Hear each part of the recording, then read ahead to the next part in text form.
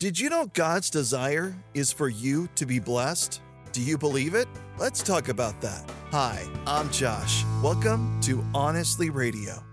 We can be thankful today that Jesus desires for us to experience true peace, love, and faith. When we embrace Christ, we embrace these things. They are only found in Him. Ephesians 6:23-24. Peace be with you, dear brothers and sisters, and may God the Father and the Lord Jesus Christ give you love with faithfulness. May God's grace be eternally upon all who love our Lord Jesus Christ. My hope is that you would receive this blessing, make it personal, and draw closer to Jesus Christ. I pray you embrace God's Word. Thanks for joining us on Honestly Radio.